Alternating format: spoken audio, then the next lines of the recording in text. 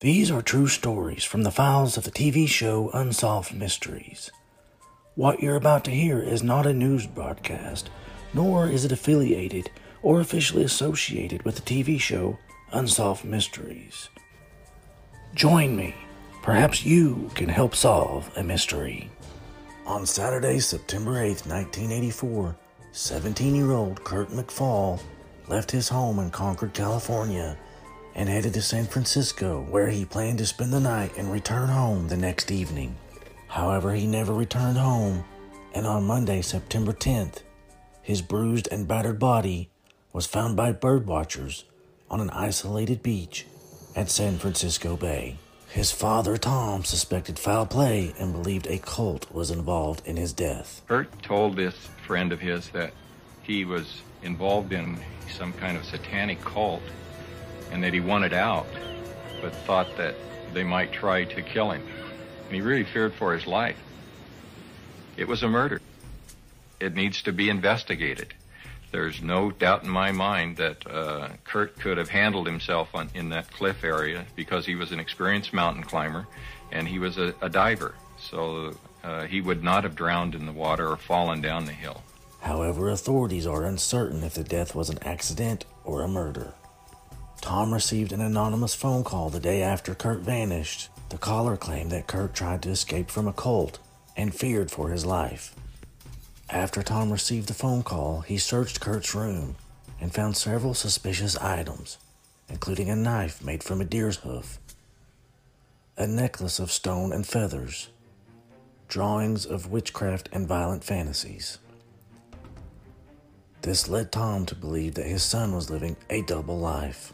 Kurt had been interested in the game Dungeons & Dragons a year before his death, and he joined the Society for Creative Anachronism, or SCA, in which members participated in various events related to medieval times. Basically what now is known as LARPing, live action role-playing. They often dressed in costumes from the time period. Once a week they wore their costumes and practiced jousting and sword fighting. Hillary Powers, president of SCA, stated that Kurt enjoyed his time in the SCA and did not believe the organization had anything to do with his death. Kurt was here about twice a week through February and into March of '84. Learned how to fight. He was good, quick, talented. Really going to be very good at the game. We were real pleased with him.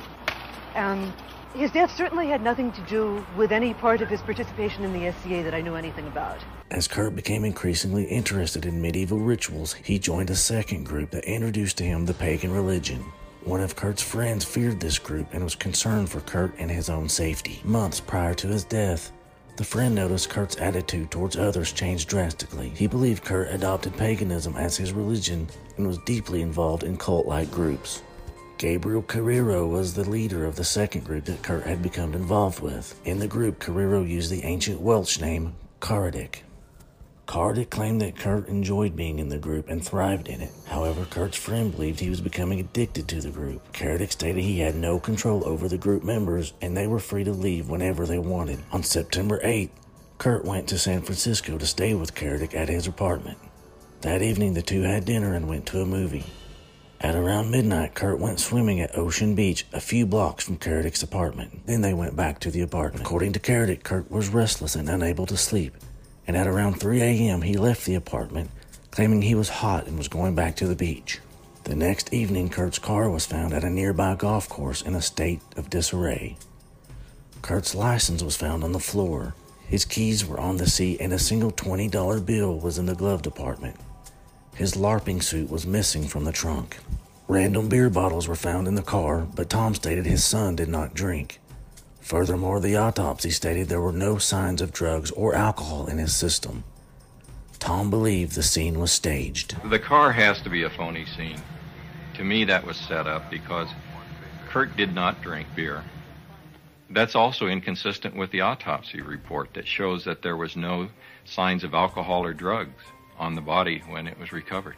At 10:15 a.m. the next day, Kurt's body was recovered at the cliffs below where his car was found. Again, the beach was 2 miles from Kurdik's apartment. There was no serious external trauma, although he had no shoes, socks, or shirt on. His back and shoulders had cuts and abrasions. Strangely, his belt buckle was missing. The Coast Guard believed he may have fallen from the cliffs to his death. The coroner ruled that he had died from multiple traumatic injuries and severe blood loss, but it was not known how these injuries occurred. It was assumed that Kurt had fallen from a cliff, but it is not known if the fall was accidental or the result of someone pushing him over the cliff on purpose. My best guess is simply that he took one too many chances. He might have gone swimming in the ocean and been pulled out by the undertow.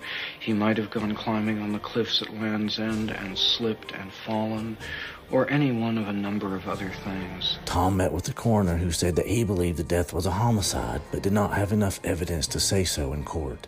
The San Francisco Police Department disagreed with the coroner, since they had no evidence that suggested Kurt's death was a homicide. 2 months after Kurt's death, a woman contacted police claiming that she feared for her life. The woman claimed to have been involved in a coven and named 2 people who were threatening her. These same 2 people were allegedly named by Kurt in a letter 1 month before his death. He allegedly stated in a letter that the 2 were evil beyond belief. However, it is not known if the 2 individuals have been connected to Kurt's death. Kurdik was the last person to see Kurt alive. Tom and others suspect Kurdik and the cult were involved in Kurt's death. Kurdik denies being involved and believes Tom just needs someone to blame for his son's death. If I wanted to murder somebody, the last person I would murder would be somebody who was staying at my house and whose father knew that he was staying at my house. I mean, the whole thing is stupid. I understand that Kurt's father went through a great deal of pain about his death and needed to find somebody to blame. And I understand that I was a very convenient person for him to blame. But I had absolutely no responsibility for Kurt's death. Kurdik passed away in 2007. Kurt's family and friends believe that Kurt stumbled on something in one of the organizations he was involved with, and that he was murdered as a result. This case first aired on February 5th, 1988 on Unsolved Mysteries and is still open. As of this recording, the case remains unsolved. Some of these stories remain unsolved. Perhaps someone out there listening holds the vital answer to solving the mystery. Perhaps it's you.